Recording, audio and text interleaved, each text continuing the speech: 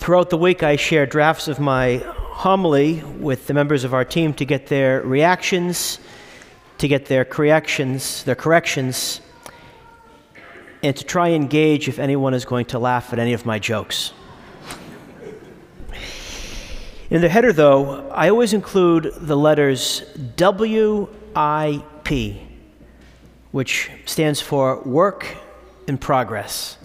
Because until the message is preached, it's always a work in progress. And the same thing is true of you. Until you get to heaven, you are always going to be a work in progress. Today is week 1 of our new message series called Work in Progress. So if you are joining us for the first time or the first time in a long time, you are joining us at a great time, because in the coming weeks we are going to explore what it means that you are a work in progress, why that's okay, and what you need to do to keep moving in the right direction. So, why are you a work in progress?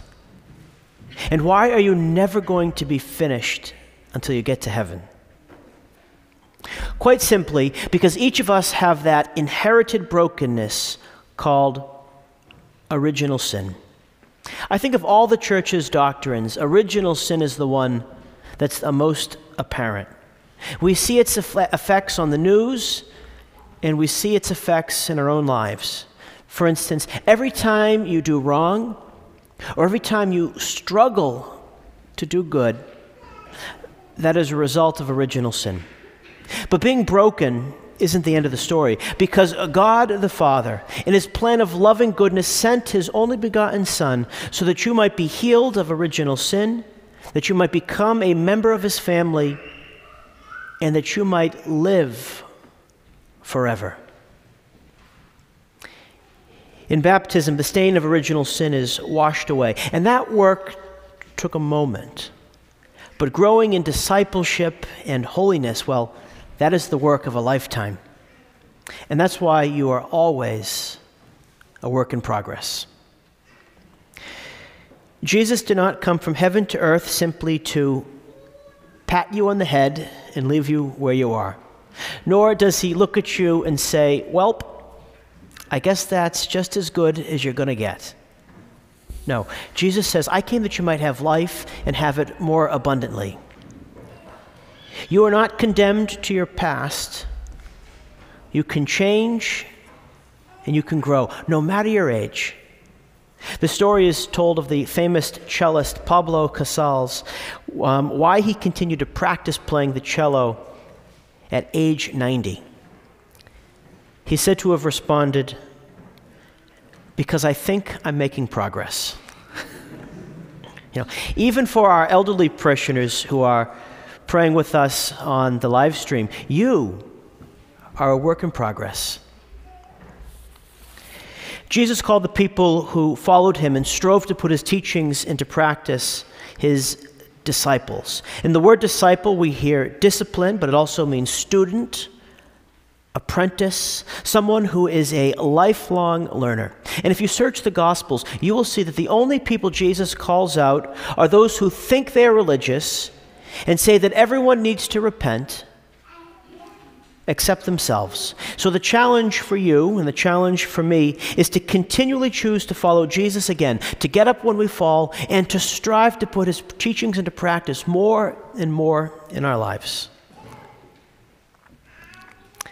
The fancy Greek word for this is askesis. Askesis. As an aside, someone told me I shouldn't use foreign language words in the homily because it makes me seem pretentious. And so I responded, "Moi?" Ultimately, askesis means training and going higher and higher. And this involves struggle, not against other people, but against yourself and all the things that pull you down, like pride, laziness, love of comfort, never being satisfied, and the list can go on. How do you overcome these things? Well, you never will completely, but that doesn't mean you can give up the struggle. When I was growing up, my favorite hockey player was Ray Bourque, number 77, defense for the Bruins.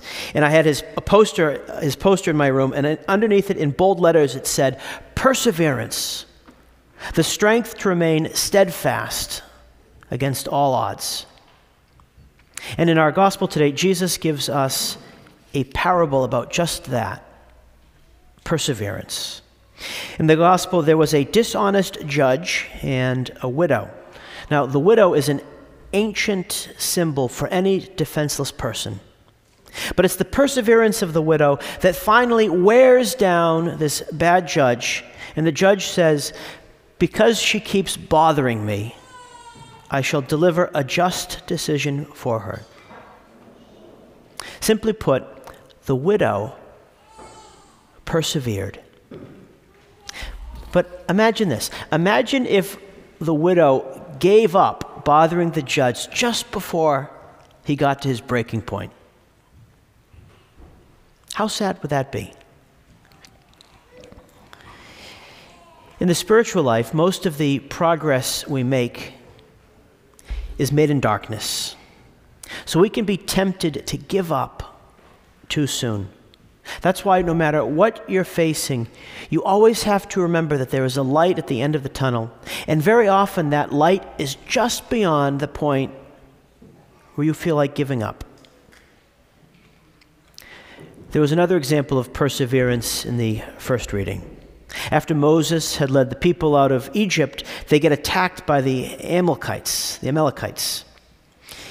And we read, "As long as Moses kept his hands raised up, Israel had the better of the fight. But when he let his hands rest, Amalek had the better of the fight." Like all of us, Moses gets tired. I imagine it takes a lot of effort to keep your arms lifted up like this all day. So what does Moses do to persevere? Well, he sits on a rock, and then he has his friends, Aaron and Hur, hold up his arms. I think there's a profound lesson for us in this, because while you have to walk your own spiritual journey, your path is not a solitary one that you walk alone. In fact, it's when you are alone and when you are isolated that your burdens seem heavier. And it's when you're alone and isolated that you're more apt to fall into bad habits or sin. When you feel like this experience of togetherness, when you feel appreciated, it's like you can move mountains and think nothing of it. But when you feel alone and when you feel unappreciated, even cleaning some dirty dishes that someone left in the sink is a big deal. When you have friends for support, you can overcome even the most insurmountable obstacles. That's why we push small groups so much, because the people who are in small groups are connected, they're known, they're loved, they're supported, they're cared for, and they're even lovingly challenged as they grow in faith and life.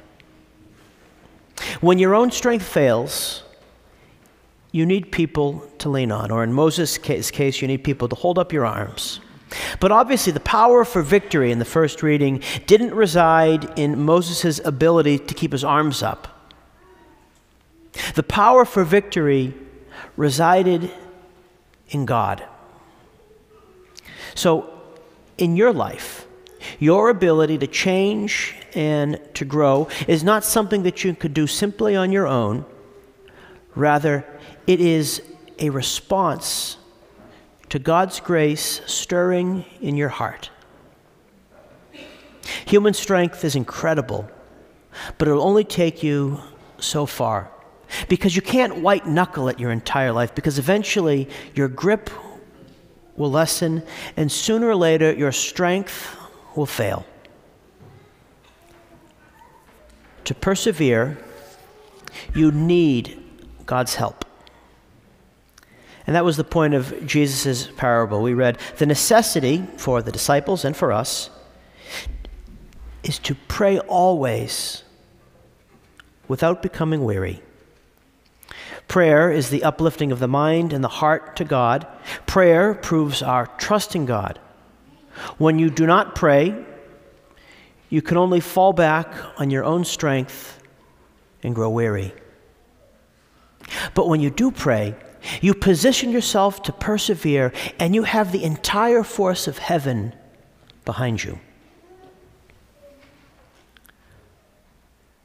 So right now, why don't we turn to God in prayer? If you want to bow your head or open your hands, let us turn to Him who hears us. God our Father, we come before you as your children. We know that you've called us to be your disciples and your friends.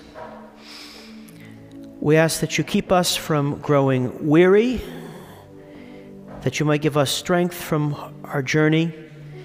Help us to know that it's okay that we're a work in progress, and we are going to be so until we die.